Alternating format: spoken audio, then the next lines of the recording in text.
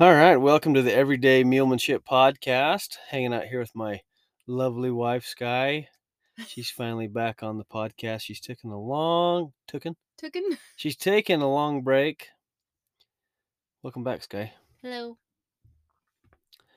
So it's been a little while. For one, since I've recorded a podcast doing the Meal Tip Tuesday stuff. Um, we've been in Arizona the last 3 weeks. We went to Mesa, Sahuarita, and Wickenburg. And so we're going to talk about those clinics. And we got a bunch of great questions. People have been sending in a lot of questions, and we've gotten kind of behind on answering these. So, anyways, we're going to check these out here and get into it. So, Sky was able to ride a bunch in particularly the Mesa, Arizona clinic. Yes, it was awesome.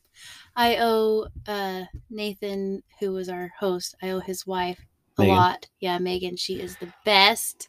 She let the girls hang out with her kids, and I was able to actually go on some of the trail rides. So it was super fun. Yep. Thank you. Probably one of the most fun clinics that I've been to, but I'm sure that's partly because I was able to participate so much.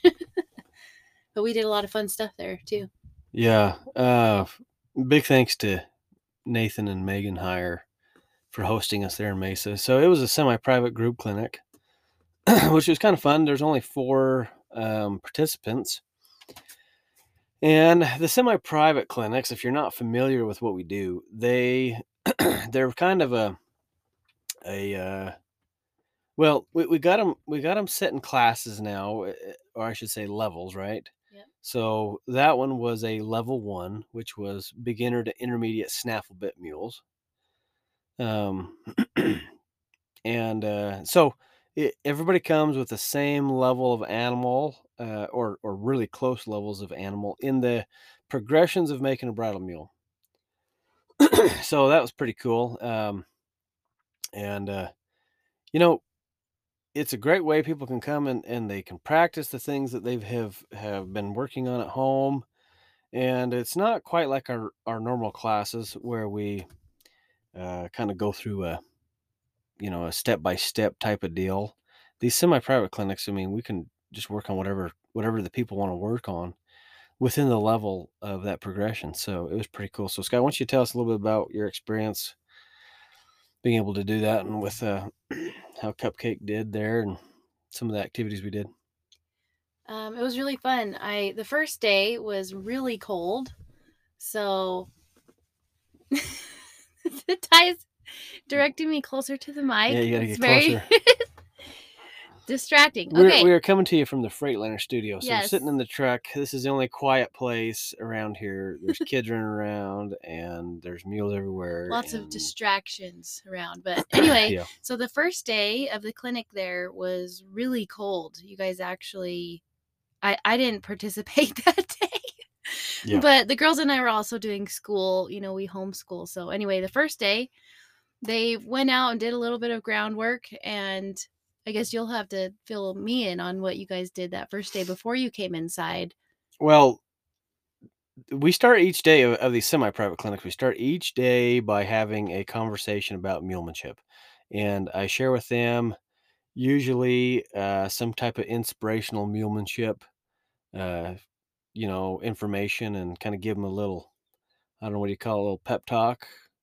Yeah. But get them pumped and ready to work, kind of get them motivated and inspired. I think it kind of just gets your mind thinking. Like, it kind of wakes up your mind to be more aware of your mule and things that you want. Because for me, I often, I'm going to go out and ride, and I don't think about my goals necessarily every time I'm out there, where Ty is so goal oriented, like he's always working towards something. So for me, it's really nice. I enjoy the little group chats that we do at the beginning. It kind of gets my mind in the right place, which helps me get my mule's mind in the right place right off the bat. And we make a lot more progress that way, I think. Yeah, it's good to get people thinking, get them in the mulemanship mindset, And if you can get into that mindset, it seems like you make a lot of progress. Being mindful and working with all these mules, it makes a big difference. And a lot of people, and including us, you kind of get in your routines, you kind of just get through your doing your day, and um, sometimes it's hard to remember, to be mindful about your writing, and you kind of just go through it. And I'm not saying that that's bad either, because sometimes you need to not be so, I don't know what the word is, but so like drilling and so like Well, I think so there's set. for me, I'm so easily distracted by, my thoughts wandering to, oh, like right now trying to make sure I'm staying focused and not thinking about all the things I got to do after this. You focus on this. Yeah, I'm focusing. Focus. But same for me with writing, if I go get my mule out, my mind often wanders to what is coming that day rather than staying in the moment and being there for my mule. So it's kind of fun to get everybody together at the beginning and kind of get all of us focused Mhm. on what we're there for.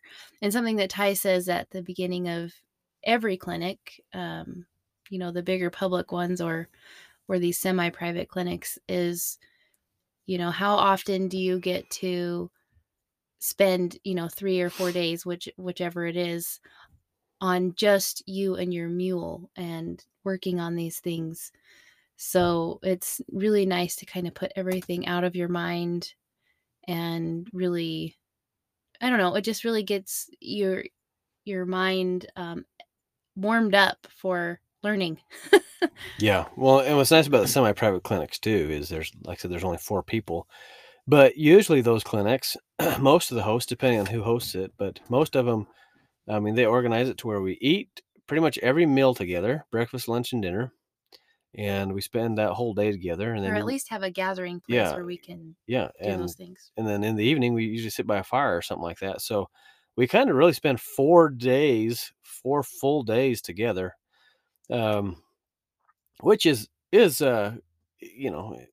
wears it wears on all of us, for sure. That's a lot of intensity of mule work for sure, and just mule talk, but it's pretty cool. I think a lot of people enjoy totally immersing themselves in their mules, for those 4 days and get a lot out of it. So, that first day, back to what we were talking about, the first day we started out with a kind of inspirational chat, talking about goals, talking about what we wanna accomplish, and just as soon as we go out to the arena to start working on things, it just started raining, and it was windy and cold.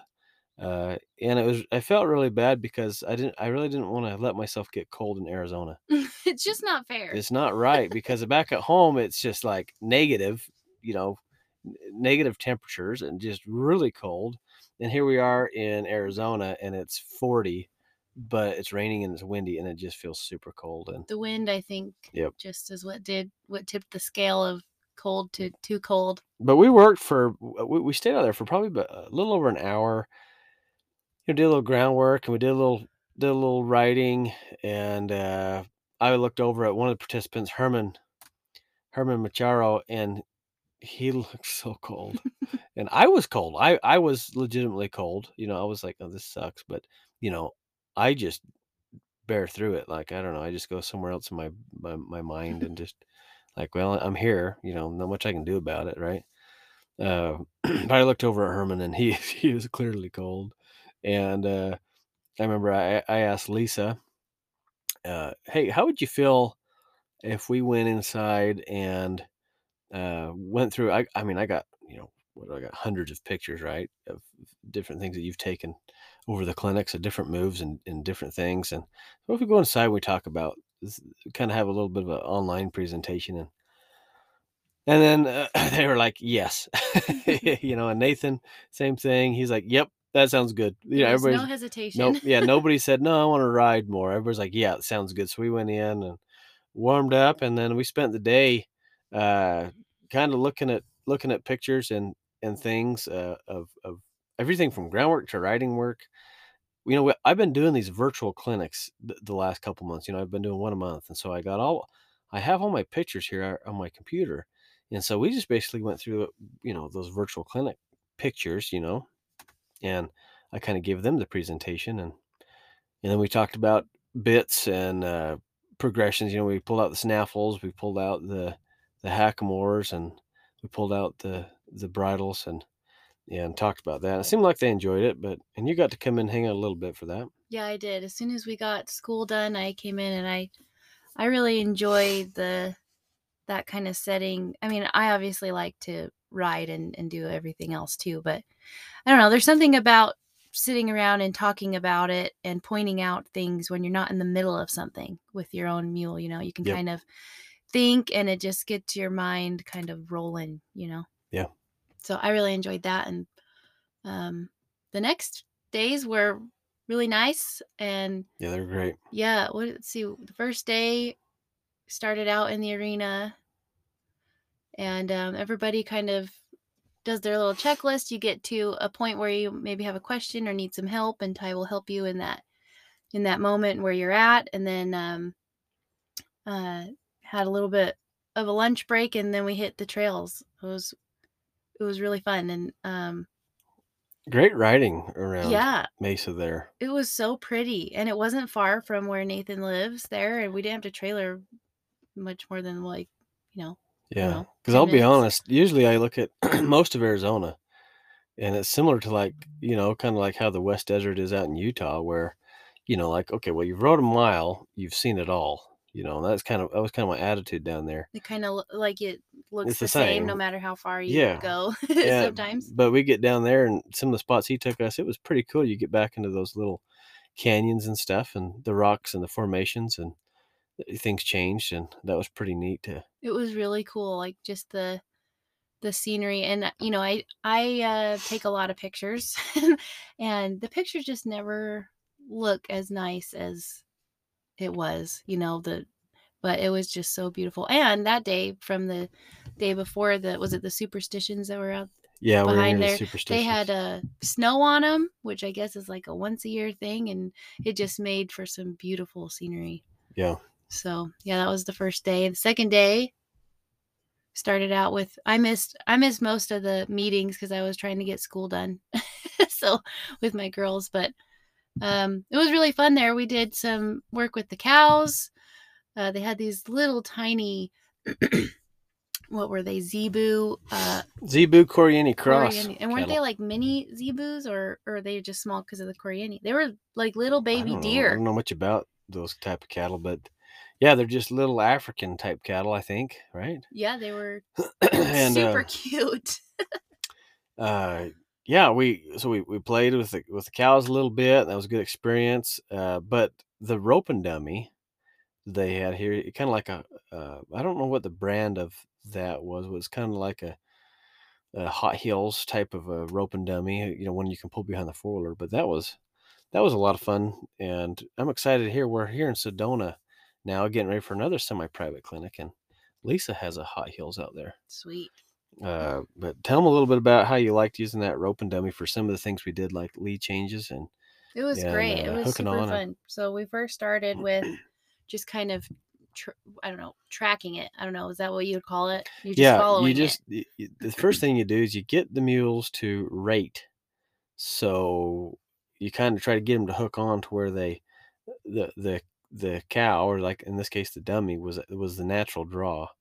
And basically it's just like the making the right thing easy, wrong thing difficult. That's really all it is, and you make it really easy to be there when they're right there with a cow. All the pressure's off. Life needs to be super good. And basically I give all of you a basically like a imaginary box to put the mule in, right? And it was, right there behind the cow, and a few feet this way, a few feet that way. And as long as the mule was within that little imaginary box tracking the cow, we didn't do anything. Remember, pressure is off. And I tried to illustrate that when I was working Hannah. Do you remember me working Hannah? Yep. But I tried to make it just super easy, and I didn't do anything. And you also have to let them fail a little bit. You kind of have to let them fall out of that box to bring them back in the box to make it easier to be there, right? So tell them a little bit more about that, about when I got on Hannah there, what you saw that a lot of people weren't doing. Well, Hannah was a little bit nervous, not nervous, like She's a 3-year-old colt, by the way. cautious. Yeah, she's just yeah, she's 3. She was a little cautious of that fake cow. She was Yep. not sure. So getting up near it, she would do it, but she was not comfortable. So when Ty would follow it as it was moving, um, he'd get up. Well, he'd try, like he was saying, like try and keep her in this one spot, but let her, if she felt the need to fade away, he'd let her fade to a certain point Yep. of bringing her back and saying, no, this is where.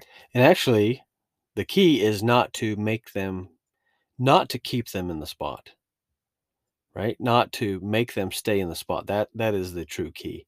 And a lot of people get fixated on trying to make them be somewhere. It's the same thing when we see people work on an obstacle. We were down there at Boyd Ranch. We're going to talk a little bit about that. But obstacles, and you see folks try to make them do the obstacle, like keep them there, rather than letting them go away and making it more difficult. And so, like, as I was working there, I let Hannah be at the cow. I let her, like it was a privilege for her to be there at the cow. And when she was away from the cow, there's more pressure. And more pressure doesn't have to necessarily mean a whole bunch of work. It just means there's more pressure. So I picked up on the rein and used my outside leg, for example. And or if she got too far behind, I'd use both legs, and she'd have to lope or trot to catch back up to the cow. So it was just more pressure. But um, it's letting them be there, right? Yeah, so she figured out really quickly where the happy place was. It was right up there beside that dummy, and she even got to where she would put her ears back and she's focused and following it, and I think she even went with teeth at one point to grab Yeah, she hold of did. it. Yep. She figured it out really quickly. It's fun to watch Ty work at things because he gets it done so much faster because he knows exactly what he's doing, where a lot of us in the class are still trying to figure out what we even want the mule to be doing. So watching him work Hannah at this, because she'd never seen anything like this. I mean, she's got how many rides on her? Like 50? Yeah, about 50 50 rides rides now. maybe. At that point, it was about 40. Yeah. So anyway, she's not been out a whole lot. She's not seen a lot, but anyway, it was just fun. It's always fun for me to watch Ty work through things because his timing. Timing is everything. So, and then the rest of us, we're just trying to figure out what we're supposed to be doing so that our mules can figure out what we want them to do, but we don't know exactly what we want them to do.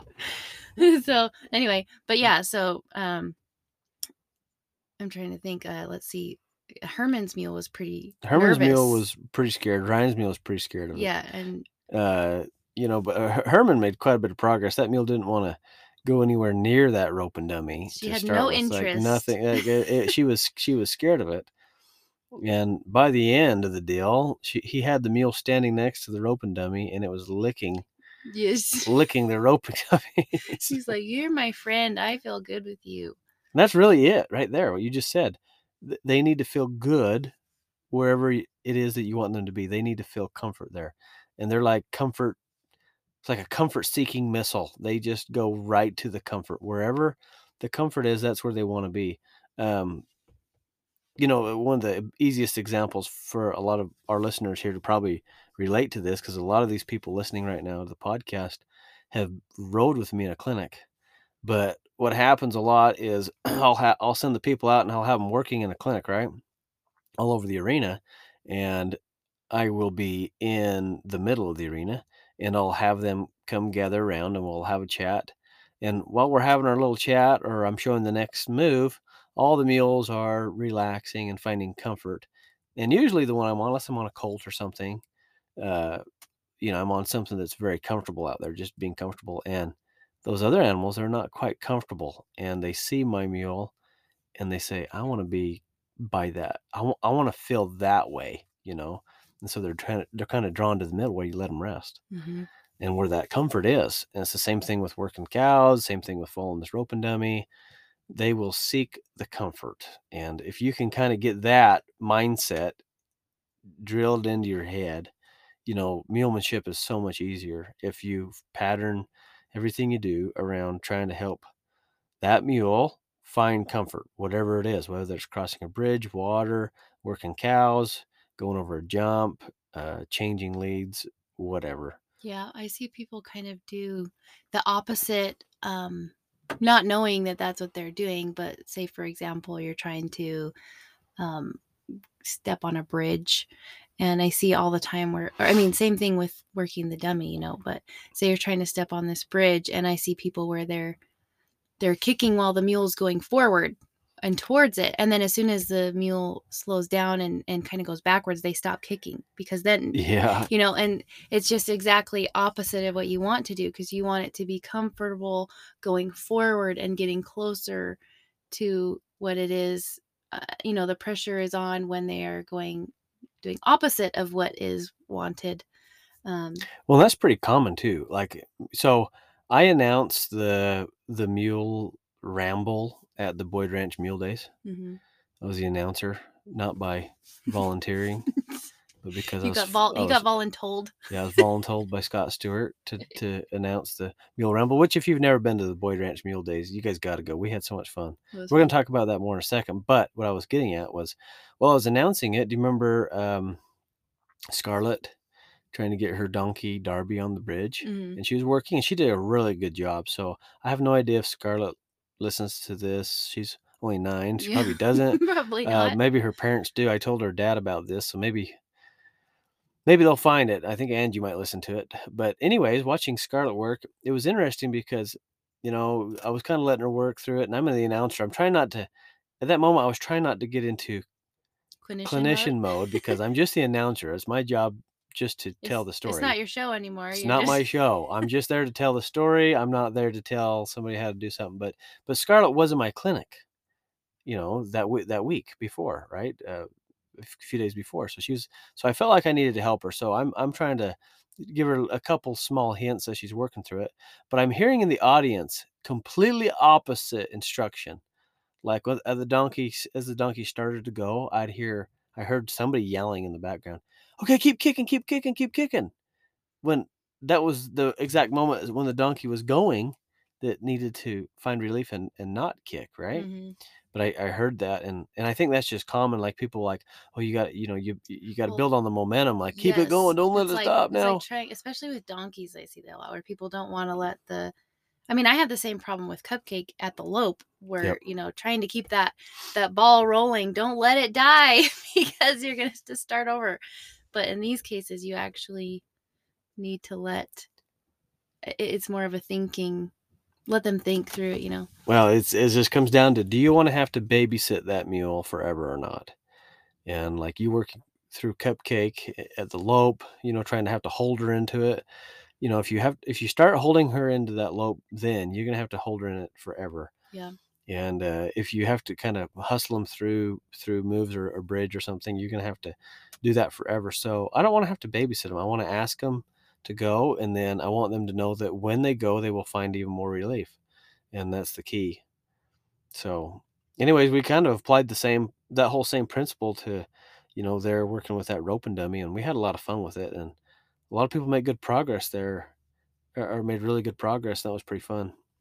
Yeah, it was really fun. It was really fun. Another thing we did there I guess it was the second day maybe that we worked on the lead change. The third day. Yeah, third or fourth. The second time working with it. But we did where we would follow the dummy. The person driving would make a figure 8. They would do some circles and then make a figure 8 and then do circles on the other way. Mm-hmm. That was not a great explanation. But it was like a simple lead chains exercise. Yeah, so we would follow it to the right for a couple of circles. Yes, and then open on a right lead. Yep, and then once it crossed through the middle to go the other way, you would slow to a trot and make that lead change to the other side. Left.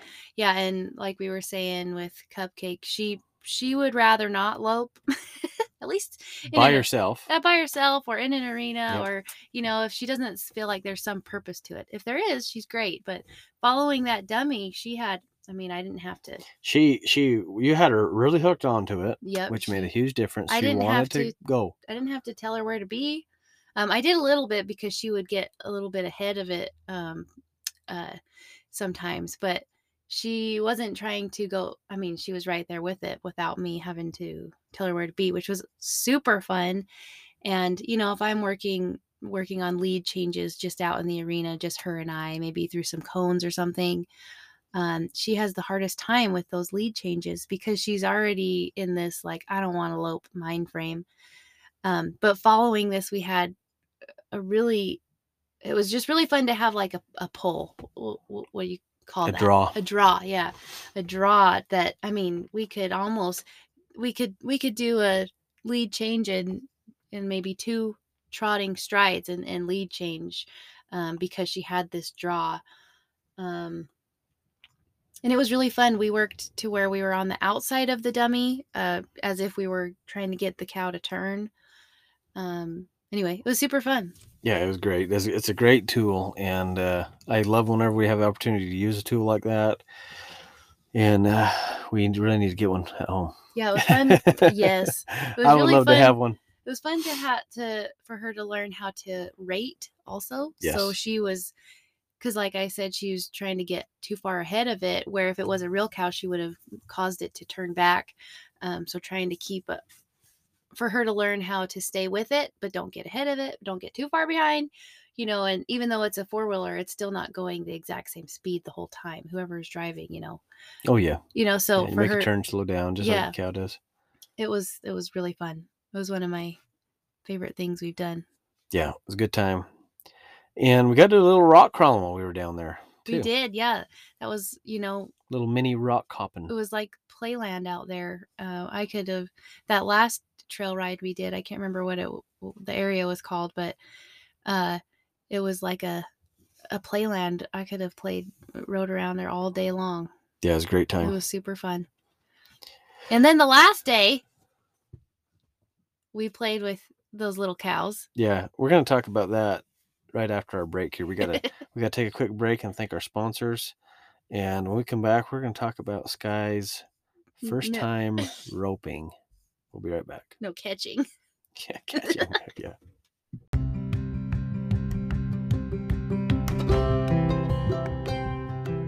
I need to thank my friend Mr. Ben Lewis at Roman Home. Mr. Ben has designed a really awesome tent. It's a cross between a wall tent and a range teepee. It's built to take tough weather, high winds. Craftsmanship is amazing, and it's made right here in the USA, right here in Utah, USA. And right now, Ben has a special going on. You can save $500 and go to romanhome.com. Roman spelled ROAMIN. Romanhome.com, and tell Ben hello. Tell him Ty sent you.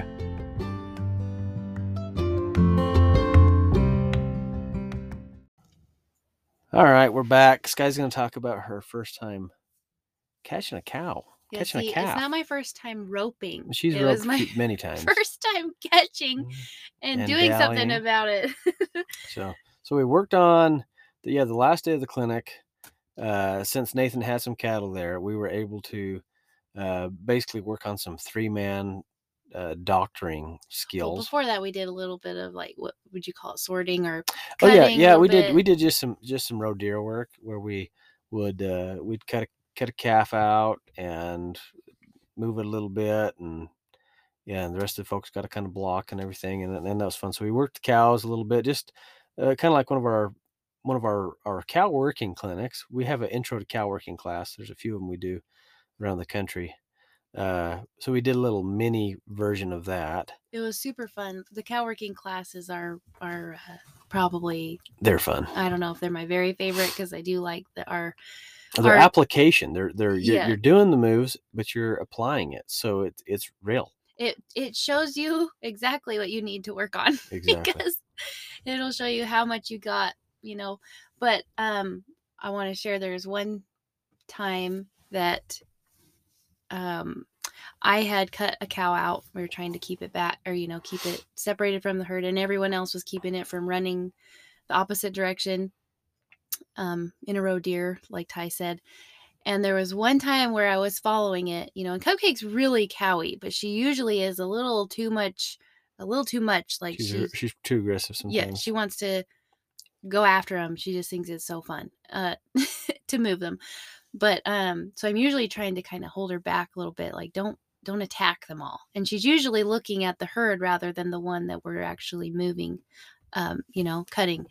This time I finally got her hooked on for just for a moment, to where she made the turn with the cow before I even initiated it.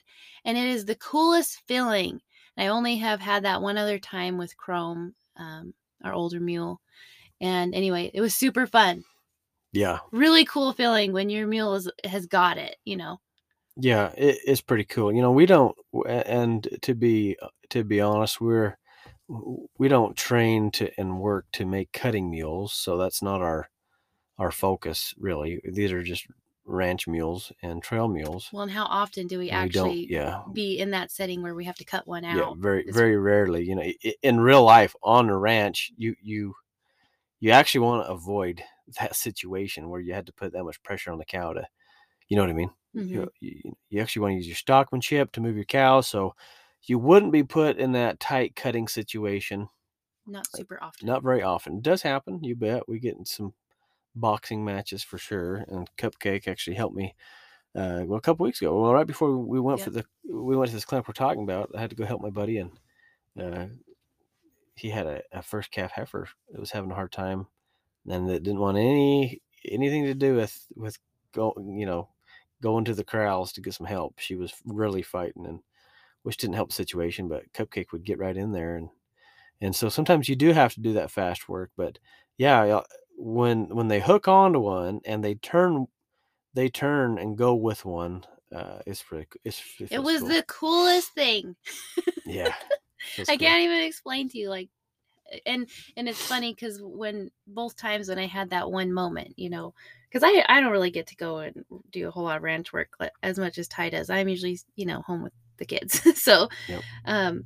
But it's just a really cool feeling. And then I'm so in awe by it that then I lose the cow because I'm like, oh, that was awesome. And there goes the cow.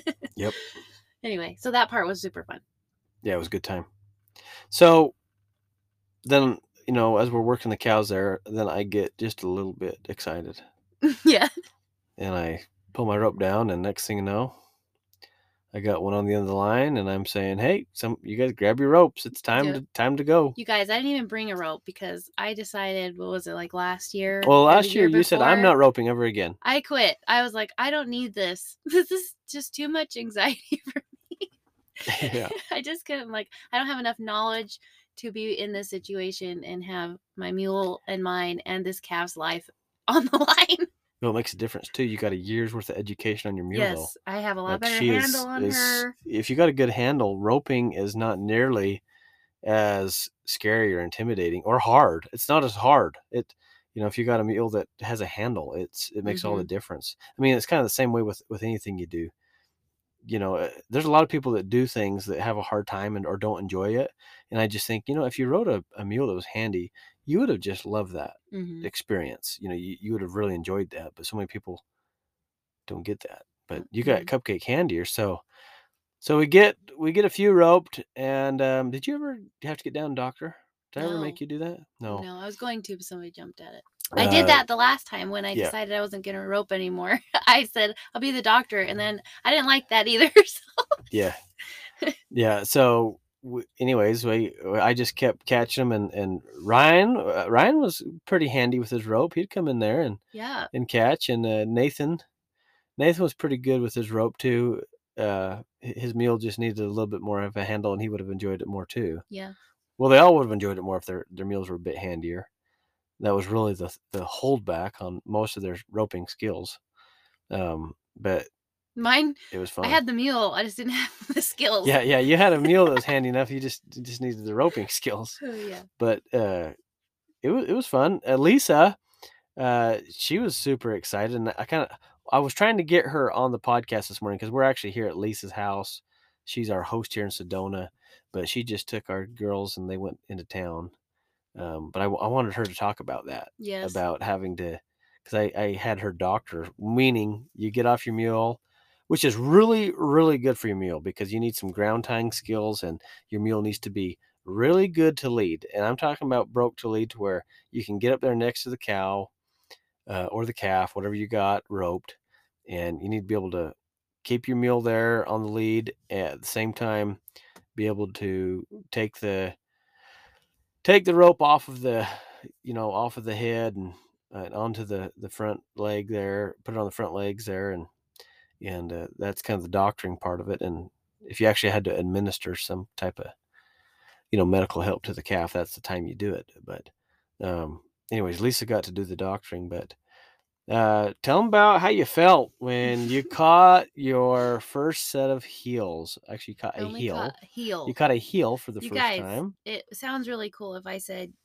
I posted a picture. I'm like, this picture looks really cool because none of you know how it actually went. But I was super calm. No.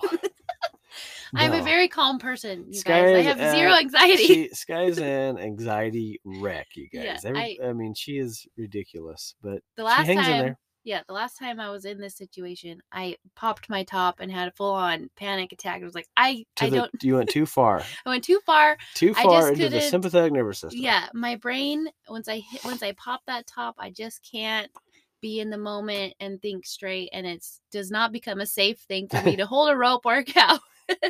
So Romeo. anyway, that was the last time, and Cupcake was perfectly fine then. She was super calm. Anyway, this time these little cows are just itty bitty, and they are super quiet. I mean, Ty's got the one roped, and I just wanted to see if I could catch its heels, and and then I caught one. Like, oh no, what do I do now? So then after that, he's like, dally, so I dally, like, but what do I do? Yep. Anyway, I was super calm because that's how I am every day.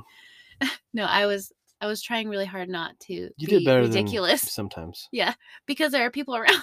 So, My students yeah, I'll tell you. around. I even asked him before, like, will you be embarrassed if I have a panic attack? Anyway, Yes, it was, I will. Yes, and me too. But anyway, it was super cool though. So I caught one heel. Yep. Which I would have loved to catch both, but And you dallied. and I dallied up. And I we backed got it. Cupcake up. We got it stretched. I've seen a lot of really good horsemen. Ty and I went to a really cool event, the Buckaroo Great Basin Buckaroo Gathering.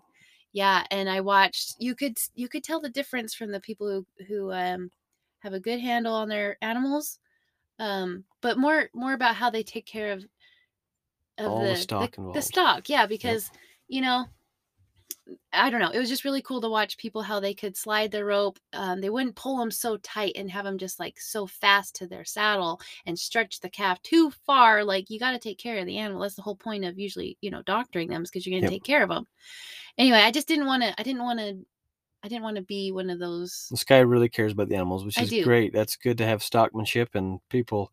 If you ever get an opportunity to work for ranchers and cowmen, they appreciate stockmanship and smooth work and taking care, not fast, because that animal that you are roping and doctoring and administering to, that is money. That is their livelihood. And if you damage that calf, which is easy, it's easy to put some damage on one with a rope if you're not educated in how to handle it correctly. That's exactly why I had a panic the last time, because I'm like, they were our own personal mini cows, and I was like, I love these cows. I should not be allowed to do this anyway. But so I just was trying to do my best to stay in the moment and not, put the cow in more stress than it needs to be in, or steer, whichever one I caught. And if you guys want to see a cool picture of Sky doing this, you can go to my Instagram. Or our Facebook page, either of them, or I need to put it on TikTok. I don't know. No, not TikTok yet. Or anything. But just go to our Instagram or Facebook, TS Mules, and just scroll down there. Look for Sky's real huge smile. You can see my mouth wide open. She is in super awe. excited. She's having a blast. She's got a calf on the end of her rope, and it's pretty great. cool. Yeah, it was really fun. So once I it was kind of funny. I got Cupcake. She was totally calm, and we got the cow where it needed to be. And once I was finally able to like relax, into it a little bit, I was like, oh my gosh, this is really fun. Yeah. Like this is cool. Like you think about how much goes into just doing that, like between the horse, the cow, the roping skills, everything that goes into that. Like now it just gave me so much more respect for people who are able to do that with good animals and take care of their stock. So anyway, it was super fun. And I don't know if I'll ever do it again, but I might try. Yeah, we'll do it again. It was also the first time that Nathan and Ryan were ever roped. Lisa tried to catch. She roped a few times. She tried to. She did. She was kind of half-heartedly trying to catch it because I think she also kind of didn't want to catch it. Yeah. She was like, "Oh, those poor cows." Yep. Yeah, but it was a good time. Herman didn't rope off his mule. His mule was still trying to just get used to the cattle and used to the rope too. He was and Herman was brand new. He never roped before, so he didn't get to rope. But it was fun watching you and watching Nathan and Ryan, all of you rope for the first time. Yes, it was so cool to watch catch them. for the first time. Everybody was just really excited. They got super excited. Yeah, there was like a meter, an excitement meter. Yep. It was going off on every one of us. Well, and even Lisa, that she didn't catch anything, but she got off and had to do the doctoring stuff, and she got her adrenaline got pumping too. It's so much more intimidating than it looks. And Herman the same way. So when we ended that clinic, everybody was on quite the high. High. It was That's fun. what it was. It was a lot of fun. It was fun. really rewarding. Semi-private clinic. It was a great time. Yep, it was cool. So big thanks to you, Nathan. I know you listen to the podcast. Shout out to you, and grateful to you and Megan for hosting us there in Mesa, Arizona. We hope to come back. Megan is my favorite person on the planet. Now it's official. For letting you go ride and play while she babysat all those kids. They have 4 kids of their own, and then our 2 kids, and they got neighbors with a whole pile of kids. Yeah. So there's a lot of children around. It was just super fun, and it was fun. She also took me to the gym with her in the morning. It was you got to go do your high fit. So I got to do my favorite things. Yep. So I got to ride my mule. I got to go to a gym class, which I never really do. Yep. Anyway, it was a good time. So after we finished up Mesa, we went on to Sahuarita, and that was the windiest clinic we have ever done. I swear. We've had a lot of windy clinics. We've had tons of windy clinics, but that clinic was on the border of being too windy to work. Like, the mules just wanted to turn their butt to the wind, and the dust was crazy, and you get sandblasted. Yeah, you could hardly look. It was windy every day. It was really, really windy, like 2 of the 3 days. Yep. But still, everyone there kept at it. They were great. They were really good, really hard workers. We had just a smaller group there. We usually have a big, huge class. It was kind of fun to have just a small group. Yeah. Usually those classes are full, and I don't know if it was just because we have more clinics here in Arizona or what, but it was good. On the business side of things, we kind of need to fill the classes to be able to come back. And, that's kind of the bad thing is, when you don't fill up, you can't come back. But on the experience side of things, it's fun sometimes just to work with a few people. The foundation class, what do we have, 8 or 10? Yeah, somewhere around 8. Somewhere 8, yeah. And then, but the Mulemanship 1 class, we only had 4. And, we just don't very often have a small Mulemanship 1 class. It's usually bigger, but by the end, we kind of made it into a Mulemanship 1.5. The last day we did a bunch of Mulemanship 2 exercises, and that was fun. And Herman, we mentioned Herman, he came to Mesa, and then he came to Sahuarita, and then Herman came to Wickenburg too. So Herman was the first person that I can think of, that I remember, ever doing 3 weeks in a row, 3 clinics in a row like that. Except for Lisa. Lisa's about to. Yep. Because Lisa was just in Wickenburg, and then she's got 2 weeks here. Yep. And she was in Mesa, so she would have just done. Oh yeah, Sahuarita. She would have 4 or 5 weeks. Had 5 out of 5. But she's gonna be 4 out of 5 here. Yeah. Which is pretty amazing too. So, but Herman, he made a lot of comments about how everything come together. The semi-private clinics and our regular clinics, they are very different. I mean, mulemanship is mulemanship. We're working on the same, principles and all the same truths of it. But if you take a regular class, for me, it is a class. You're gonna go through you're gonna learn our checklist. That's pretty much what we teach is our checklist, right? Yeah. So, and if you take a foundation class, you're going to be learning the foundation checklist, the groundwork checklist. If you're going to take a Mulemanship 1 class, you're learning that checklist. The same thing with Mulemanship 2. And so he did semi-private, which is kind of a free-for-all, so to speak, in a way. Work at your own pace, do what you want. Well, it just depends And- on what the group Yep. wants to do. Like that last day playing with the cows, that was a A decision. group choice. Yeah, by the group that you want to go out on the trail today, you want to play with cows today. But our Mulemanship classes, they are organized and in order, and it's a class you take. So and he said he really enjoyed that, the structure of it. Kind of like he said, I kind of need a little structure, like kind of I kind of Yeah. need to know what to do next and what to do next, what to do next. So it was good. But yeah, sorry, Rita, it was a good time. It was good. I was going to add that I rode in the Mulemanship 1 class. Yep. A little bit here and there. And I was telling Ty this just the other day that because we have some people who come to clinics every year, or we have some that come. I mean, not everyone can come every year or to multiple every year, but we have some people who maybe haven't come for 2 years or 3 years, and how much change it or it's like updated every year because Ty is constantly learning. You guys, if he is not working, he is learning about like everything that you Whatever. do. Yep. I mean, Ty's whole life is mules and learning.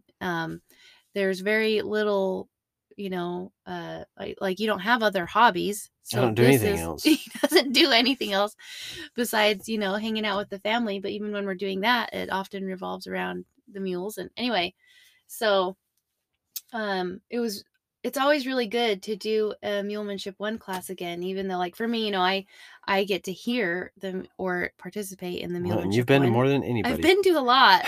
Yep. So, like, it's not always the most exciting because it is more of that class setting and it is the same checklist. Sometimes it's updated or there's a better explanation, but I told Ty, I'm like, I always enjoy Mulemanship 1 because it's still the same. It's the basics of all the things I'm trying to build on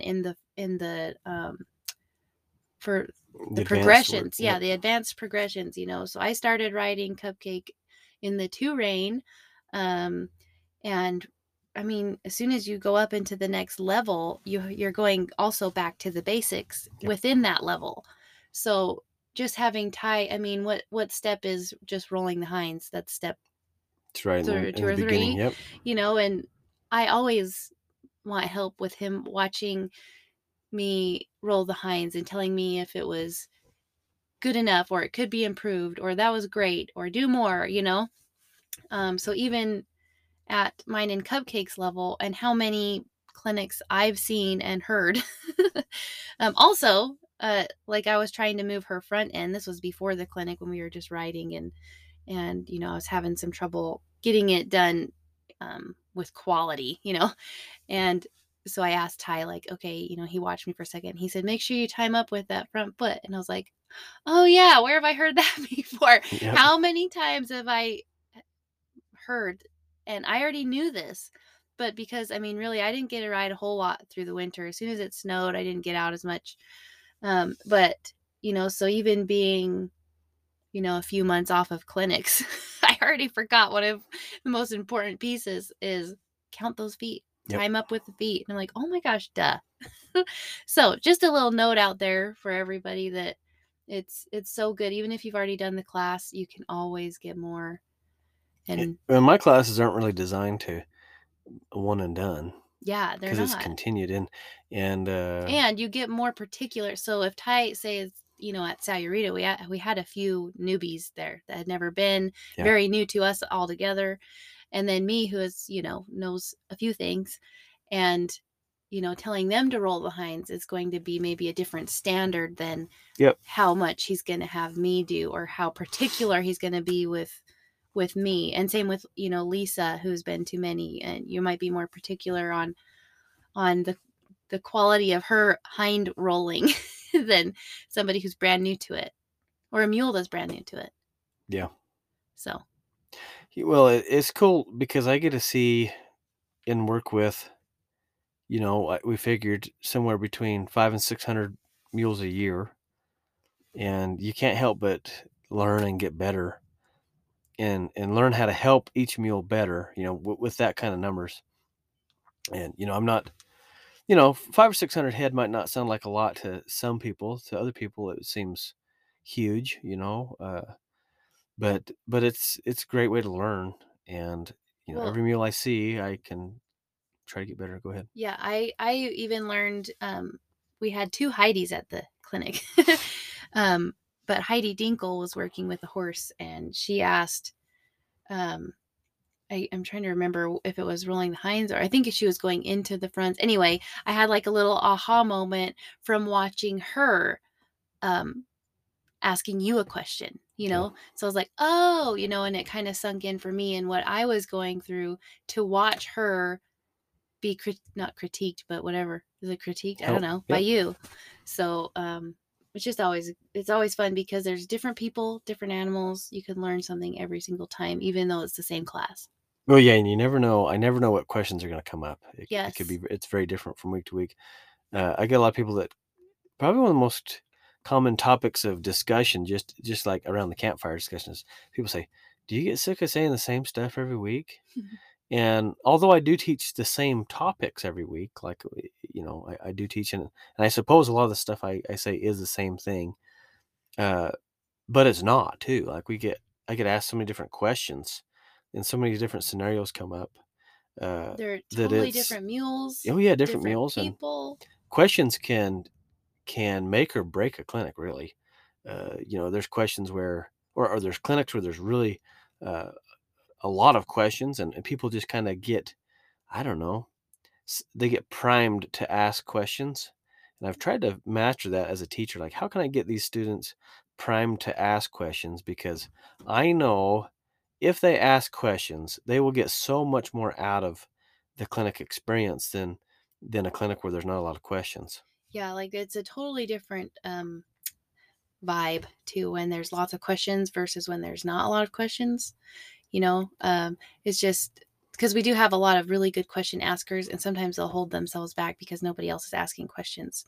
And we're like, no, keep going, because then that'll cause them to ask questions, and then it just gets you thinking more. It's almost the class setting version of our little talks that we have at the semi-privates. Yeah, it is. Like the more questions, the more thought provoking happens. And people ask, outside of the clinics, I'm talking about campfire talk. They say, "Hey, I bet you get so wore out with all those questions." And I say, actually, no. At the end of a clinic, if I was asked a lot of questions and I was engaged by the participants, I'm like pumped. I feel good. The like times that he's the most drained is when nobody is talking, nobody's yeah. asking anything, and I have to carry on and talk for 3 hours. You just gotta make stuff up. Yeah. But it is draining. It's I'm beat at the end of those type of deals. But when the students are engaging, they or when they come prepared and they know what they want to learn, they want help, and they're not afraid to jump in there and ask a question. A lot of times when there's no questions, we feel like it's just because they're newer, or they just don't even know what questions to be asking, which is why we want the others to be asking questions, because we need to get everybody kind of focused and thinking. And it's interesting how it goes. I'm a student. Sky just mentioned that. I mean, I'm always learning. I do continuing education all the time. I mean, did an hour's worth of class this morning online. Every day, you guys, every day. But I do go to seminars and presentations and clinics of myself as a student, and I'm not much of a question asker. Just general questions. I will show up though, and I will watch every single move. A couple of people that I have really learned a lot from, and And I've been students of somebody like Martin Black and like Buck Brannaman, and I'm not particularly loud or talk a lot. Sometimes I don't talk at all, um, but you're not going to catch me not watching those guys. Like every single move that they make, I'm watching, and it amazes me how many people will go to something like that and they don't watch the teacher, Yeah. and I'm like, you're missing so much. I see people a lot in our clinics, and I've seen them in some of the ones I've just spectated Yep. from other people, where the participants will ask another participant what to do. And I'm like, you guys, go ask the teacher. They're the ones you're going to get the correct information. We were actually spectating a Buck Brannaman clinic, and I watched this poor girl who was struggling and getting all kinds of advice from the audience. And it was not the right advice. Well, and I understand some of those places there's a lot of students, and it can be intimidating, and the teacher can be intimidating sometimes too. I try hard not to be. I don't feel like I'm intimidating. I feel like I'm kind of a goof. What do you think? I don't know. Your sunglasses, you always got sunglasses on. You usually have a straight face. So That's as long 'cause as my- you're smiling, I think my eyes are so you're, weak. You're approachable.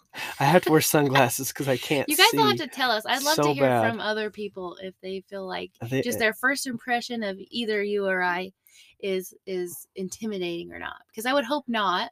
Sky is actually generally quiet, and so That's why he has to drag me into this truck to be Sky on the is podcast. generally quiet. So Sky's super happy. She's a happy woman. Like she's always smiling and giggly, but she's not necessarily one that if she doesn't know you. One of Sky's least favorite things to do is to go ask the spectators to Oh, pay the spectator fee. you guys. She hates it. She will cry about it. Like she'll whine about it. So I do.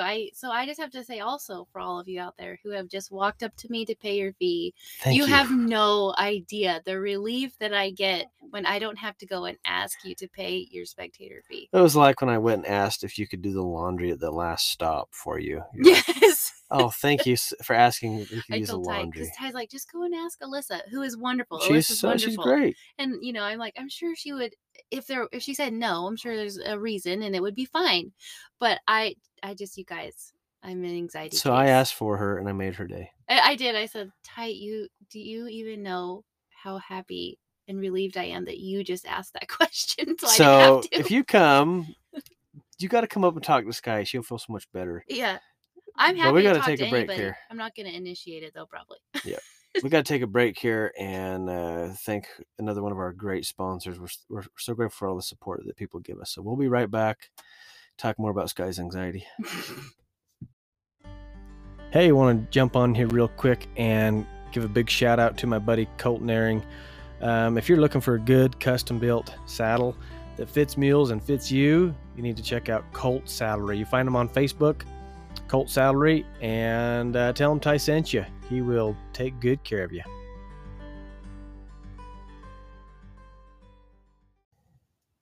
Okay, we're back. We were just talking about how wimpy Sky is. See, this is why Ty's like, why don't you want to be on the podcast with me? This is why. No, but it's funny because I'll tell Sky, I'm like, you need to go ask these spectators. You got to see it from their point of view too. Like somebody that comes and watches the clinic, Sky's usually, in the morning she does homeschool, okay, with the girls. So she's not necessarily out there like sitting at a booth all day. And so a lot of these spectators come and they just probably don't know. And I'm in the middle of class, so it's not like I can necessarily go over there and take care of them. And a lot of times the host is in the classes as well. So sometimes they're just a little lost. So I'll tell Sky, go over there and introduce and say hi and collect your fee or whatever. She says, nope. Most people She don't want to do it. No, I tell Ty, I'm like, well, if they want to pay me, they will. Or I'll make myself available so that, but I've been trying to be better about it like last year and this year to go out and ask people if they need to check in, Yep. But I have had people be grumpy about it. So I had a couple come in South Dakota and I was being proactive. I was doing my job and I said, hello, yes, $25 to watch. And it was a couple. And he said, and he got really mad. I can't remember if it was him or the wife. And they said, you have to pay for it. And I was like, yeah, it's just $25, whatever, And anyway, and they turned around and left. I was like, And oh, so it crushed her world. it did. They have no idea. So what they she did didn't to me. ask for another spectator fee for months. And I'm like, Sky, we have to pay It's for the just- fuel. I know. I'm that like, I'm is- sorry. You could ride it for free. Everyone can be free. I don't want to. Nobody has to Yep. pay us ever again. We'll just I hate it too. we'll just have sell to our ask. house and Yeah, we don't need any money. We don't need to We eat. don't need to eat. It's fine. But Sky's working on the anxiety stuff. She's trying. You guys don't even know how far I've come. This is me with progress. Yep. So Anyway, that was on us being approachable or not, yeah, or no, intimidating or not. intimidating. Yeah. Well, we got there from asking questions. I think we were Yes. talking about asking Yes. questions. So. Ask the teachers. Ask the yeah. Oh yeah. That's what I wanted to say is I was riding with Buck one time, and another one of the participants came up. I mean, when I go to like one of Buck's clinics, you got to think none of the other participants, or very few of them, usually know me, right? I'm just a guy there, right? I'm not a. They have You're no just idea. the guy on the mule. Yeah, I'm the guy on the mule, but you know what I mean? They don't know that I'm a teacher of any kind. But they're usually observant, and they see that I get along, and I know the things, and I work my butt off. I'm not going to let Buck catch me not working. He Dilly-dallying. will not see me not working. I am there to learn, and I'm going to get my money's worth, because I had to take off a clinic of my own to go there, right? I had to miss work of my own to go there, just like any other participant Well, had to and I take feel work like off. you're kind of in the spotlight a little bit when you go With to a a clinic mule. like that with a mule. Like, you Yep. gotta be on your game to represent all of us. But I remember I was there that one year, and participants kept coming up and asking me questions, and I'm like, no, don't go ask him. Like, you're paying him all this money. Go ask him. Like, this is my time to work, and you know what I mean. Like, I wouldn't. Well, and it's not that you wouldn't help them. I would gladly help them, but but my you're- point was I know what that's like yes. as a teacher when I'm seeing the participants out there trying to, and nothing against figuring it out themselves. That's great, and I do appreciate whoever's helpful. I'm not saying that, but I'm saying go ask the teacher. But You're you're not- here to learn from them. And you're not guaranteed to get the right information. I was saying with that poor lady getting advice from everyone but Buck. It was all wrong. Oh my gosh, she would get it from this couple over here, and Yep. then another person would walk up later and say, "That's not right. You need to do it this way." And then another. I mean, I watched it over and over, and she was just so grateful for any help. She had Yep. no idea. She was just very welcoming of any help she needed. She wanted help, And I had to hold myself back to not be one of those people, but I did want to walk up there and say, "Go ask him." Stop Well, asking." finally, Buck sent Noah Cornish over there to Yes. Straighten her help out. him help her out. So Yeah, that's good. It But was good. uh, But we had one clinic, remember, where someone was shouting at a participant, yes. and we thought it must have been a family member or something. We thought they must have been together. Well, we found out yeah. afterwards that it wasn't. It was just some spectator. Some random They spectator. didn't even know who it was. Yeah. Well, remember the clinic we were doing, and some random spectator just went out there and started working with their participant's mule, and we thought, well, they've clearly got to know each other. They must be friends. Although we don't really allow that. Yeah. Like, we don't really allow. You're paying for your participant you spot. you pay for your participant spot, not the Can't mule hand spot. hand It's it your off. spot, so you're the student. But Unless it's like a child or something. yeah, I mean, if it's a parent helping a underage child, I mean, I don't care. But I'm talking about, like, if I went with you, as I'm paying, you're the paid student. I can't go in there and go like, do my go do your stuff. You class. need to go do the class yourself. It's your class. But remember, this guy goes in there and starts working with this lady's mule. And that I was, probably a little bit more shy back then about, like, addressing things like that. So I didn't really say much. Well, it's hard when you don't know the Yeah, situation. I didn't but- know, but after she had no clue who that guy So sad. was. And then we didn't And help she her. didn't want Yeah. she didn't want him helping, and so she's like, "Go away, dude!" But she's so nice that she didn't, she Yeah. just hands over her mule to this guy. She has no clue. What a So another crap! note to everyone listening: don't do that. Do not hand your mule to any Or spectator. If anything like that happens and you can say, Ty, help. Ty, help. help. Yeah, I had no idea, and I was, that's years ago now, and I was, maybe too shy to address that, right? Like But we just didn't know how. I didn't know what to say, but now I think like, what the crap, guy? Oh, that's funny. Gosh. Yeah. So, anyways, we've We're had all- lots of experiences. We could probably go on and on about little things like that happening, The but silly things. looking at after that poor lady, it's just No, like so who's sad. this weirdo? The same with the spectator that was I mean, she was yelling Yes. like over Ty for this other participant to do it this way or this way, and my and- teaching style is, and pretty much most people listening to this probably know because they've listened to this, and this is like 150 something episodes, whatever. But maybe got it down. you kind of figure out what I'm talking about here. But in a clinic, my teaching style is I treat the people the exact same as I treat the mules. I will present a situation to them, and then I will hang back and let them figure it out, and I will assist as I see the need to assist. I'm not going to go micromanage. I don't micromanage my mules, and so I don't micromanage people. I'm not going to sit there and nitpick somebody. I give them some information, and then I let them figure it out. And there's been so many cool studies, and there's so much education on how the brain works. People retain so much more by sorting it out themselves. Now, I'm not saying I'm not going to come give you, I mean, y'all know I'll come tell you, what you can do better, right? I don't just leave them out to dry. But I'm gonna come tell you what you can do better. I'm not gonna just leave you there. But what I mean is, I'm not gonna sit and nitpick and micromanage and pick at people. I don't do that. But it's funny. A lot of times, a spectator on the side they'll call me over, like they have a question. So I think they have a meal question. This happens so often. Almost every time, they'll call me over there. Hey, you should go help them. I am helping them. Well, you should go tell them what to do.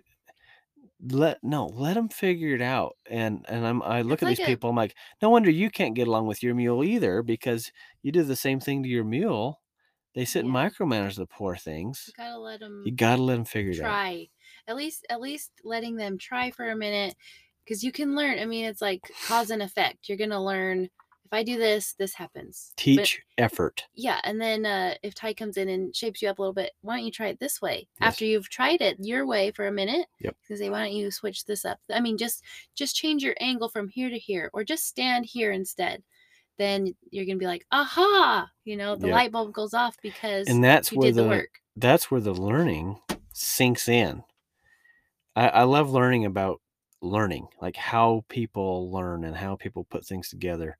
And if they can sort it out on their own, I give them enough information to be able to accomplish it, but they got to do it. It's so good. But a lot of people on the sidelines, especially, I feel like we're picking on spectators. For spectators. We love you. We do enjoy spectators. I do enjoy you if you're good. But it's true. I enjoy them if they're good. If they're not, I don't.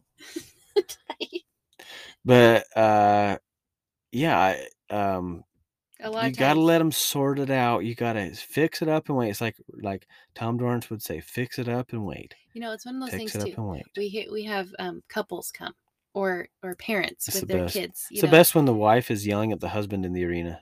Yes.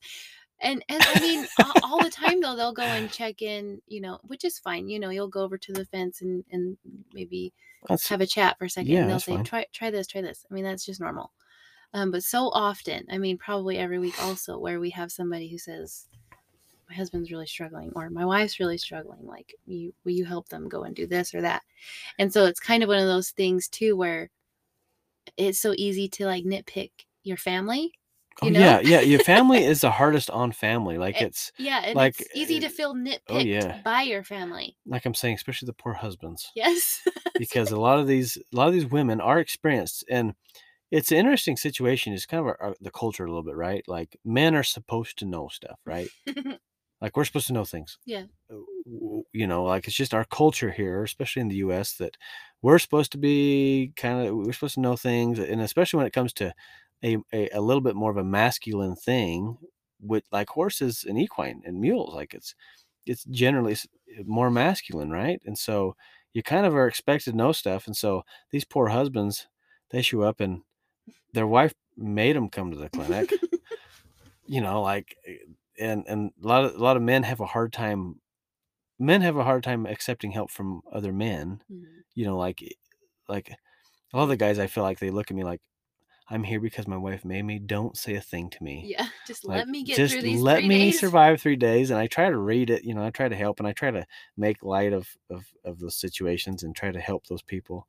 But it's kind of funny. But yeah, some of those wives, they will nitpick those poor husbands. Well, it's funny, even with, I tease Megan Mensing, who is here this week, Yeah. about, because she's working with Shane, or her son. And I remember at the Colt starting, she just so badly wanted to, last summer, to jump in there and help him, or, and like, just let him be, Let him learn. You got to let him figure it out. Yeah, parents and children are like that, Yes. because a lot of parents are like, let's face it, parents, okay, sometimes you are embarrassed of your child. Like, let's be real. Your child embarrasses you. And so they'll be there at the clinic and their kid is not getting it. And it's okay. I'm there to help them. That's my job, right? But the parent just can't take it. Like, Well, they can't stand their kid looking like a dork or something yeah, out there. I don't know. Ty is really good with our girls, especially with Ellie. And I say especially Ellie just because she's the one that is riding the most, and she's the one that's out and about the most. Swayze rides a little bit, but Ellie's always wanting to do everything by herself, and Ty is really good at just letting her be and letting her learn. And I am not. I have had to really work on myself to not nitpick, and not because I'm trying to, but I want to help her do it right. Just so I think everyone has the right intentions that gets that way, because it's like watching Ellie saddle. Like, no, bridle. Watching her bridle. Yeah. But like, I've watched her. She picks her saddle up. She climbs up her little mounting block. She goes to throw it on. She falls off, and you see her fall down with the saddle, and you want to well, now no, it's just all let her sloppy, and she's got to. Yeah, just let her do it. Just she crawls back up there and she throws it on, and the saddle's halfway on the back. And thank goodness for her amazing, nice mules. I was gonna say, sometimes you just feel bad for the mule, because that's where your concern comes from. Yeah, So I'm seeing her and she's just pushing that saddle, and I'm like, let her do it. You have to you just gotta let them do it. Everything with these mules, and many things, but everything with these mules, you have to learn from experience. I mean, you're gonna learn the right way to do it, but you're ultimately, like, say, you're gonna listen to this podcast, or you're gonna read a book, or you're gonna watch a DVD. You gotta go do it. You're gonna learn how to do it, but you gotta still go and do it. You gotta go do it. For me, I feel like I have a lot of knowledge about how colt starting should go, and you see me start thousands of them. I've seen it a million times, but how many times have I actually done it myself? Not a million. Not a million. Maybe twice. Actual colt starting from zero. Yeah. I've only done the first ride maybe twice, and I would do it after a few rides, and then I take it. But anyway, so you have to let people get experience, not be too hard on them for not doing it right from off the bat. The same lesson is also applied to your mule. Yes. Like, you just fix it up and let the mule figure it out. It's like when we started at the beginning of the show today talking about the roping dummy and getting the mule hooked onto the roping dummy. Like, you let them be there. And when they don't, then you help.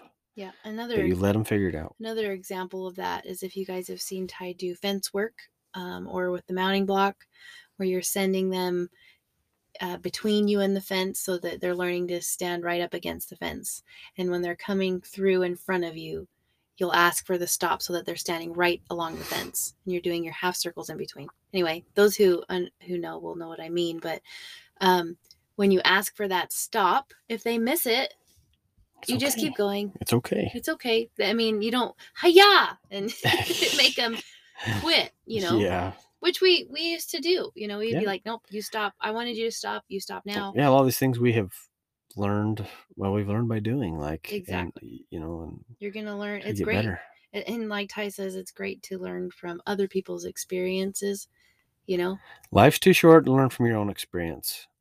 You got to learn from somebody else's. Yeah. So you're going to take all that and then you're going to go apply it. Yep. And you're going to get your own experience.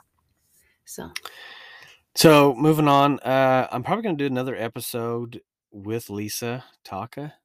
Yeah, you should. For the Boyd Ranch Mule Days. And I'll probably make you do it too. So we'll probably talk more about the Boyd Ranch, and I feel bad because at the beginning of the show I kind of said we'll talk about that later.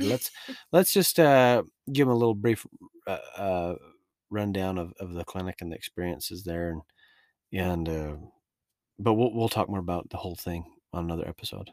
So how'd you like Boyd Ranch Mule Days? I loved it. You know, we usually have our Arizona clinics ahead of that, and the Boyd Ranch Mule Days. And our clinic is at the end. So we usually do our 3-day clinic and then we head home. We miss the rest of the fun. So this time we were there. We're trying to stay for more fun things. Yeah. We've kind of been, I'm trying to be more social. He's trying to be more present, you guys, which is partly why we went from doing 3 classes last year. So from 8 a.m. to 6 p.m. And this year we've cut back again to just the 2 classes. Yep. And that way Ty has been able to give you more of himself because, you get worn out. And then, last year, however many years we did the 3 classes, Ty's worn out by the end of the day. And if you need extra help, he's not available because now his kids are all over him and he needs some dinner and we go to bed, Yep. and start again. So it's been fun to do just the 2 classes. Ty's been able to kind of hang out a little bit more with everybody and be a little more social. A lot of these events I'm trying to stay because a lot of times we do the clinic and then roll out, and I said, hey, we need to enjoy these. Have some fun in between. We need to enjoy these times because I don't know how long they're going to last. Yeah. So it was really fun. We got to ride a couple days. So the Boyd Ranch Mule Days, they do some trail rides, and then they did a fun little mule ramble, like Ty mentioned that he announced for. They just did 4 little fun, silly gymkhana games, like not your usual gymkhana stuff. It's super fun because they do breakfast, lunch, and dinner almost every day, I think, most of the days. And everyone gathers together each morning and evening, and then you go out and ride together. Really was just a fun hangout event, it was super fun. The trails there, it's nice because you don't have to trailer out. You just get to leave right there from the ranch. And the girls had friends to play with, and it was a good time. Yeah, it was. My favorite thing about it, we've been to a lot of events. My favorite thing about it was there's just a flat fee, right? Like you pay this much to get in, and you get. And there's I think it's $350. Yeah, I think $350 all week. You get to go ride, eat, your camp, camping, mule. You get your stall, you get all the meals. You don't have to decide whether you want to participate in the meals or not. It's just part of it. And then when you went to do concert, they had a little concert. It was so fun. We danced some, but then when I got you dancing. He did. When we did the mule ramble, you didn't have to pay to enter. It was just for fun. I mean, you're already there. It's just all inclusive. It was a great time. It was super fun. Happy hour. Yes, happy hour. For we me, drink for our Coca-Cola and Coke Zero. Yeah, Coke Zero. You guys, I have to put this out there. All of you guys bring Ty Cokes, okay? Because you want to bribe him or whatever it is. I like Coke Zero. Just put that out there. Yeah. Yeah. No, but it was fun. Everyone gets together before dinner. Oh, they had great caterers there too. Yeah, it was fun. Yeah, good food, good people, great time. It was really a good time. And we're gonna do a special episode here on the Boyd Ranch Mule Days. I'm gonna get Lisa Taka on here, and we'll get Sky back on here, and we'll have some fun chatting about that. So I have to say it's moving right up there too. I mean, we've been to a lot of mule events. It's moving right up there too. You gotta come. It's fun. The time of year is perfect because you get out of the winter. I mean, Yeah. You can't beat it. Boyd Ranch Mule Days. You got to look it up. Find it on Facebook. Find it on the internet. And it was so fun. Wickenburg, Arizona. They have a Facebook group right now, so you can get in there and see some of the pictures and things like that. Hopefully, I told them they need to make an actual Facebook page so that it's a little easier to find. But go look for that Facebook group, Boyd Ranch Mule Days. Yep, good time. Super fun. Okay, I got to thank another sponsor. We appreciate their support. We'll be right back. I'm going to take some questions that some listeners have sent in. Sky, thanks for jumping on today. You're welcome. Love you. Okay, we'll be right back, or at least I will. Hey, I want to thank our amazing sponsors at Mules and More magazine. Mules and More has been around a long time. It's a great magazine, and I've been reading this magazine since I was just a little kid. I remember my dad subscribed to this when I was little, and I'd read it every month and loved it. And now our good friend Corey Daniels has taken over as editor of this magazine the last few years, and she has done an amazing job. Also, did you know that Mules and More comes in a digital format? You can download it on your phone, read it wherever you're at. So, hey, be sure to check them out, mulesandmore.com. And, hey, tell them Ty sent you. I'd be very grateful. mulesandmore.com. Okay, that was a lot of fun having Sky on the show today. So grateful for her and all she does for our mulemanship program we got going and these clinics. She's just amazing, and I'm sure she would love to hear from you guys. So if you have comments or questions for Sky, be sure to send them to us. The email is ty@tsmules.com, and just put podcast in the subject line, and I'll make sure she sees them. So thank you. Got some questions here we want to get to. First question. My name is Hannah Stratman. Sorry if I said that wrong. My boyfriend and I work horses together. We have about 10 years horse experience each, but have only trained one mule. I am an avid podcast listener and follow your Facebook, but I am stumped with some tough mules. We have 2 unhandled, basically wild mules. What do we do to get them to be touchable and halterable? She kind of goes on here and tells me a little bit about these animals. Gives me a little bit of background. These are not young mules. These are a little older or middle-aged mules. And they sound pretty darn tough. So she goes on and says, you mentioned roping a spooky mule in another podcast, but I worry roping them would be too extreme for mules that are so worried about people and cannot be touched to start with. Do you have any advice on touching them? Hannah and Ethan. Okay, Hannah and Ethan. Okay.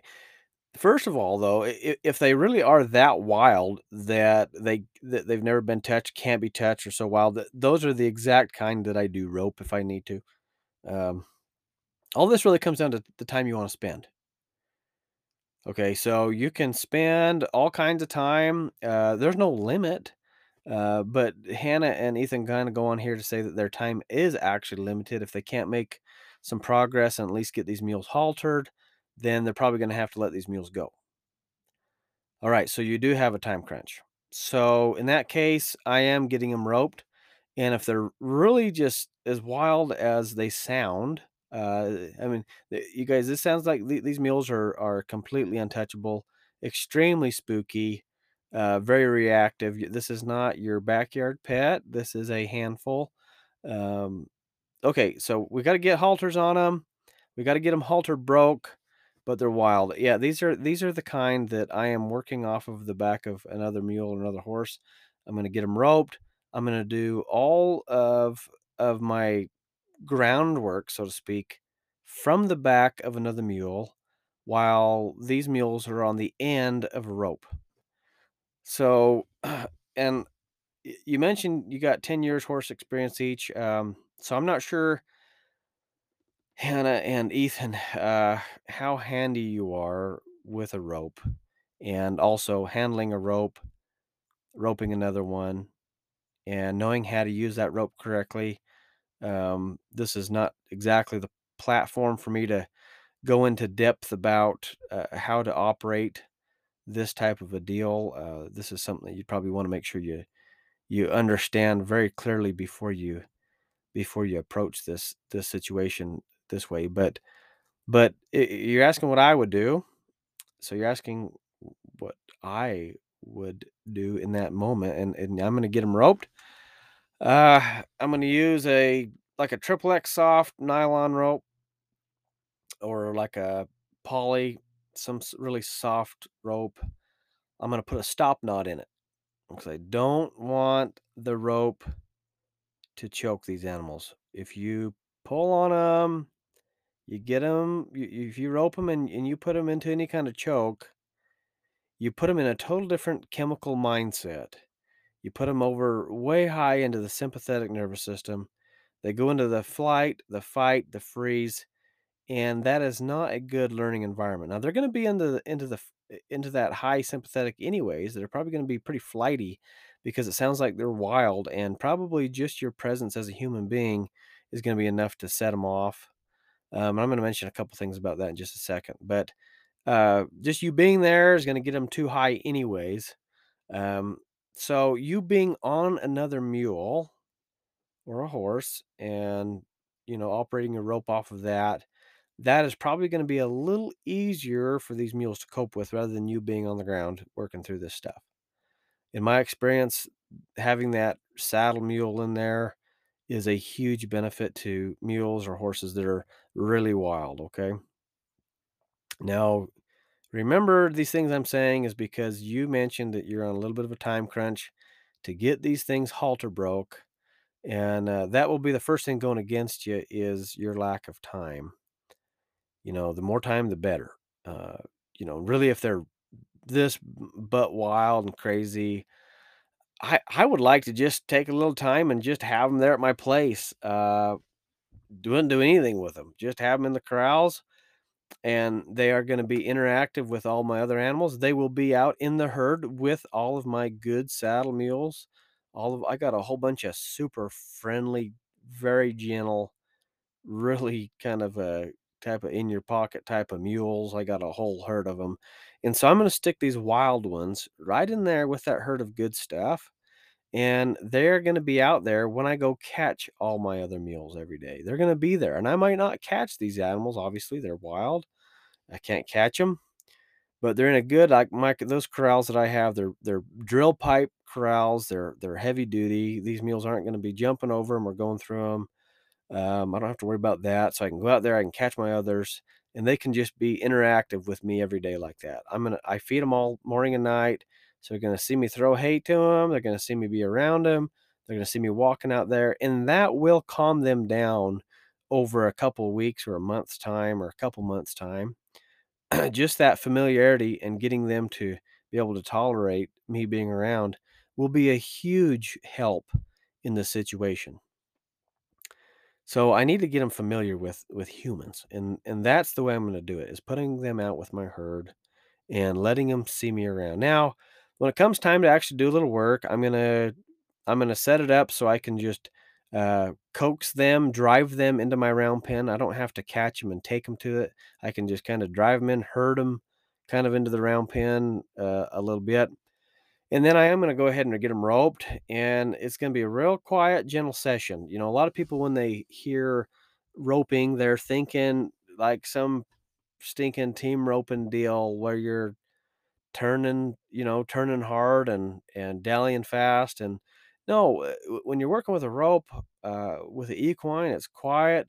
You really don't want to get them bracing. And that is the biggest mistake a lot of people make is they'll get one roped and they put a dally on there and they get the mule bracing against it. I've seen it happen all the time. I've been in a few competitions where other competitors, get a rope on one, they just get the fight on, and then it just doesn't help them. And I've made that mistake a million times too of dallying and letting them hang too much and pull on me, and then they just get resistant. Now, let me reiterate again uh, about the stop knot in your rope. You do not want to choke them. That puts them in a whole different mindset, and you don't want to do that. So you need to put your stop knot a couple foot down from the Honda. You kind of have, put it on one of your good mules, one of your broke mules, so you can kind of get the adjustment right. where that stop knot should be, and put it in there so that you don't put the choke on. But it needs to be tight enough that the rope won't slip over them, of course. Kind of use your common sense there. But you don't want to choke them. Hope I'm saying that enough, getting the point across.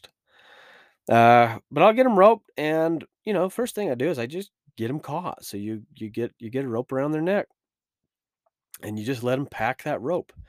And you're going to be on your riding mule in the middle of the arena, or the middle of the round pen, and that mule, the wild one's going to be on the outside, going round and round, and you just let them pack the rope. And if it takes you 10 minutes to get them to calm down, no problem. If it takes you 45 minutes, if it takes you that long, it's no problem. But you kind of get to where you kind of get them quieted, just packing that rope around, so you're not trying to control them. And again, that's the first mistake, the most common mistake people make when they get into this predator mindset, and they want to get the mule caught. They want to capture that thing. You don't want to do that. So you get them packing that rope around, and then you just start to time up with those feet, and you ease it around. This is definitely a game for a professional. Okay, so if you're not feeling confident, Hannah or Ethan, pass these mules on to a pro, a trainer that's experienced in doing this with this caliber of mule. This is not your typical colt start. This is not your typical gentle mule halter breaking. Big difference in getting one like this halter broke than getting a little weanling halter broke. A huge difference in what's going to happen, but the process is the same. I do the same process with my babies. And we have a few halter breaking videos on our video library you could check out. So that's kind of how I'm going to go about it, just over a little period of time, to where I can get them to just lead off of that. I teach them, all my mules, to lead off of that neck. I don't teach them to lead off of their nose first. I like to teach them to lead off the neck. Your throat latch, basically. That's your true lead anyways. So that's pretty much what I'll do, Hannah. And when you're done with your session, you just keep feeding that rope, and you let that Honda fall, and you let it fall off of them, and it's no big deal. Pretty safe, pretty simple. You don't even have to get up there and take the rope off of them that first session, although you typically get them, even these wild ones, even ones that I've worked that are really, really wild, you guys. You can get to where you can walk up there, uh, from your saddle mule, and reach over and pet them on the neck and pull that rope off. And, you might not have them leading, necessarily that first couple sessions, depending on how much time and effort and your balance and timing is. Uh, but you can get them gentler, and then tomorrow do a little bit more. So I might work for 4 or 5 days from the back of another mule with mules that are this touchy and this wild that you're describing here. If they're not this wild, a lot of you listening, this question probably doesn't apply to 99% of you. 99% of you probably, you don't need to hear this information necessarily. But if you're working with handfuls, that's kind of the process I'm going to be going through. And, it wouldn't hurt my feelings to work 4 or 5 days from a saddle mule doing this. I get them all the way halter broke from a saddle mule. So I get them leading. I get to where I can walk up and halter them from my saddle mule, like putting the halter on while you're on another mule. Put that halter on and lead them that way. Do it all from another mule if they're this touchy, this wild. And that will be your very best tool as a handy saddle mule. Okay. Thanks for the question, Hannah and Ethan. Okay. Next question comes from Scott Nichols. Hello, Ty. I hope you and your family are doing well. I'm working with an older mule, with a 10-month-old. Excuse me. I'm working with an older mule and with a 10-month-old mule. I have 2 questions for you. Number 1, can you re-explain the difference between being broke to lead and broke to follow? I'll answer this first. So, broke to lead, what I mean by that is that you can send that mule anywhere on the end of that lead rope. You can send them to the left, to the right, forward, back, wherever you want, and they handle and operate, and they go with you on a loose rein primarily. You rarely will have to make contact with the rein. you can lead them and they're there with you on a loose rein. That's what I mean by being truly broke to lead, where they're hooked onto you. And it's not necessarily that lead rope that they're minding. It's you and your presence and the feel that you put into the lead that they're minding. Being broke to follow, that's what most mules are. And they'll follow you as long as the going is good and they're comfortable and not too many distractions or too many worries. They'll just follow you. And being broke to follow, an example of that is where a mule will follow you around everywhere outside, but then maybe you go load up in the trailer and they're like, no. So that's the difference between being broke to lead and broke to follow. Even if you got them broke to follow, I mean, that's better than being broke to drag. And you didn't really ask about that, but being broke to drag is where you have to have contact on that lead rope all the time to get them to do anything. And I don't want to have contact on that lead rope. Okay, Scott, second question. The 10-month-old is leading on a nice loose lead, but when he gets distracted, impatient, or excited, he'll want to move out in front of me. I have been redirecting the forward motion left to right. He rolls, he then rolls his hinds, and we continue walking on a loose lead. However, I just watched the video on leading a mule that bolted, but was not sure I should use that technique on the baby. Thank you for everything you do. So Scott, yeah, you kind of got it on. You kind of got it going already. Yes, if when this mule kind of bolts past you a little bit, first of all, I'd say pay more attention so that doesn't happen. Redirect them. If you're trying to direct the mule after they've bolted, you're too late. So pay more attention to this baby. When you see the signs and the symptoms, start fixing it then. Don't wait for them to actually blow past you. So that's really key and really important in teaching these youngsters how to lead correctly and setting them up for a good life too. Is you need to be preemptive, proactive, and make sure that you're redirecting that thought rather than trying to correct the action. So you got it right. And so but let's say you are late and they bolt past you, whatever.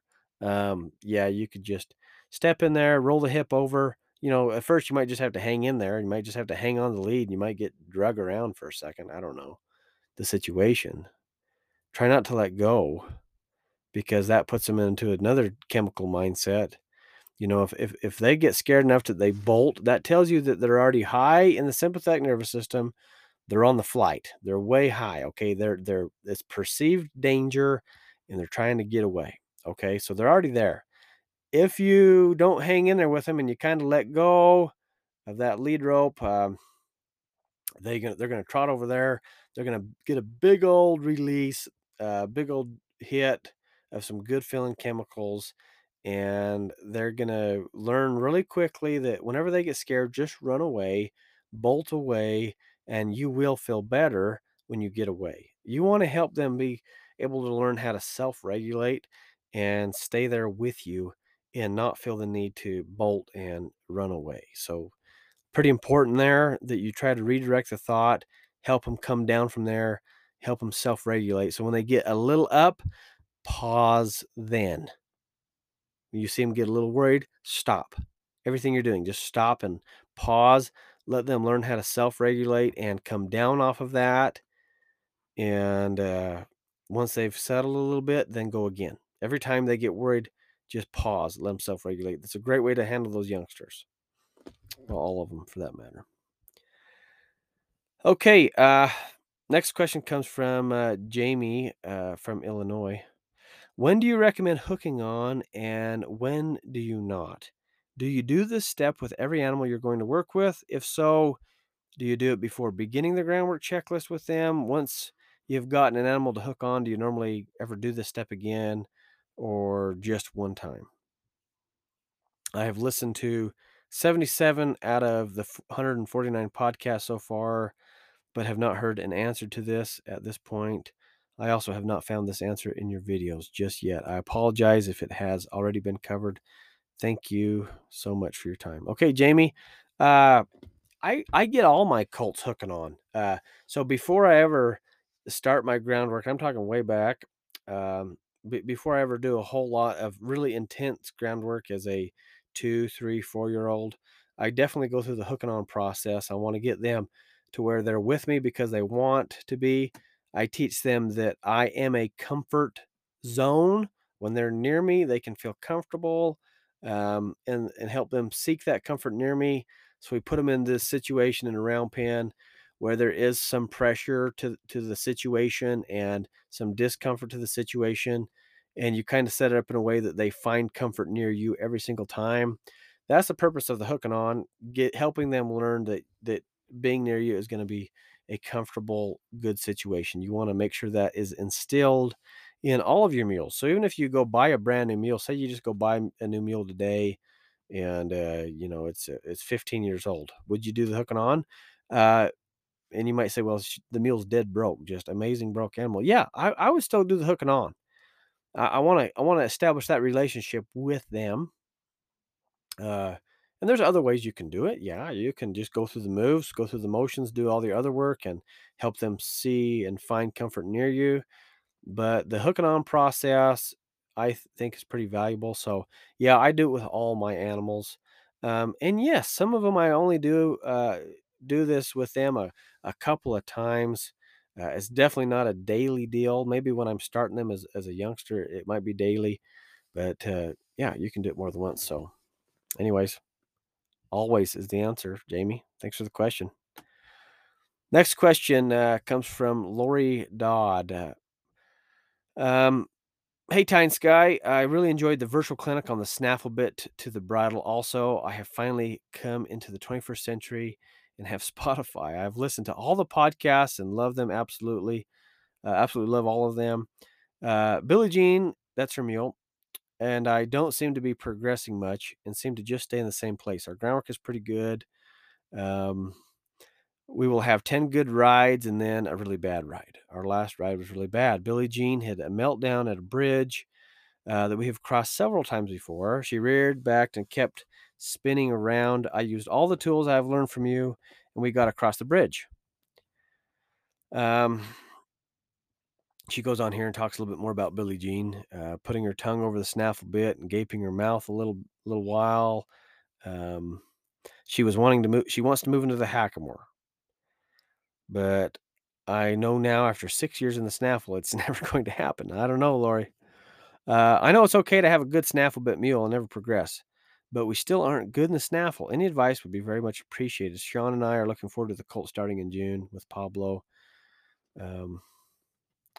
Okay, Lori. First of all, don't be discouraged when you have these ups and downs. In fact, they're normal, and in fact, they're actually healthy. I think that we should have some challenging rides and get through those challenging rides and help the mule learn how to self-regulate, come down off of that, feel good in the situation, feel good in the moment. So those rides that seem tough and it seemed like you had some challenges. In fact, those are probably likely your most valuable rides. They're probably the ones that really actually mean the most and you learn the most. So, when you have those negative situations like at the bridge or whatever, it's okay. Just be grateful for the opportunity. Say, I'm so glad you give me the opportunity to work on my mulemanship today and work through that situation, get through it, help them feel good getting through it, and take it in stride. So don't worry about the bad days, you guys. In fact, maybe I'd be a little bit more grateful for some of those challenging days because they make your good days better and they help you be better. So I think it's good for your mule to have a bad day once in a while, so long as you get through them healthy. Okay.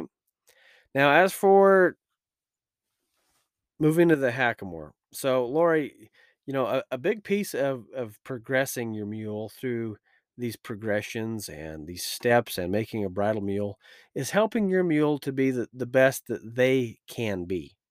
Now, of course, you want to make sure that you have your snaffle bit stuff as good as you can. And I teach my mules everything that I believe I want them to know as far as moves go and experiences. Um, I want that to happen in the snaffle bit. When I'm from the hackamore to the two rein to the bridle, it's more just about the refinement aspect of things. So you want to make sure that you've taught them everything you want them to know and they understand the things you want them to know in the snaffle bit. Once that's been achieved, yeah, you can move into the Hackamore. Now, don't be discouraged on time. Don't be discouraged on years. I have made personally, I have made more Hackamore mules, so got mules from the snaffle to the Hackamore with some age on them than I have with actual colts. So I've bought a lot of mules that have been basically, snaffle bit mule, or sometimes I've ridden in other types of bits. And I just go back, I go through all the snaffle bit work and I get it going good. And then I go into the Hackamore and just keep progressing. Some of these mules are old. Some of these mules are 10, 12, 13, 15 years old, whatever. It's all right. So don't be shy about the time. Keep working at it. Keep doing your best. And Lori, I know you work hard at things, and so I think it's all going to work out. So stick to the process, stick to the checklist, be consistent, and help your mule find comfort in every single move. And that will make a big difference. Don't make them do everything. Don't make them do everything. So.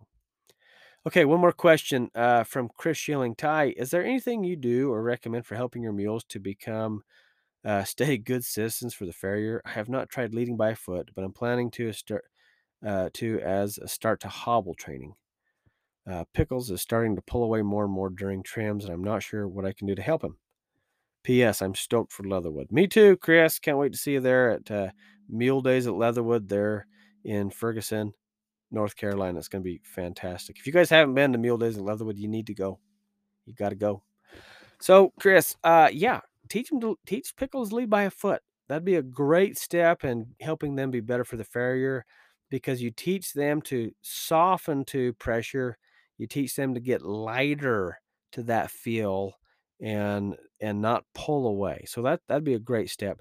The other thing, as you're actually working on these feet and you're trimming each foot, sometimes they have some balancing issues. And, I've learned the better handle you get on your mule and the more balanced and refined your mule is under saddle, actually, the better balanced and the better they stand and handle and shift weight while having the farrier work on them.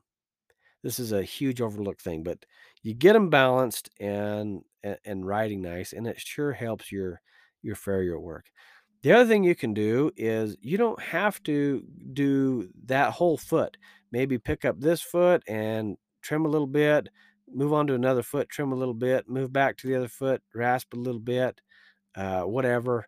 But you can shift feet more often, and that might help them learn to balance and learn to carry themselves. Sometimes holding that foot up gets them a little sore, muscle wise, because they're not used to shifting the weight for that longevity or whatever. So, anyways, I hope those little tips help you.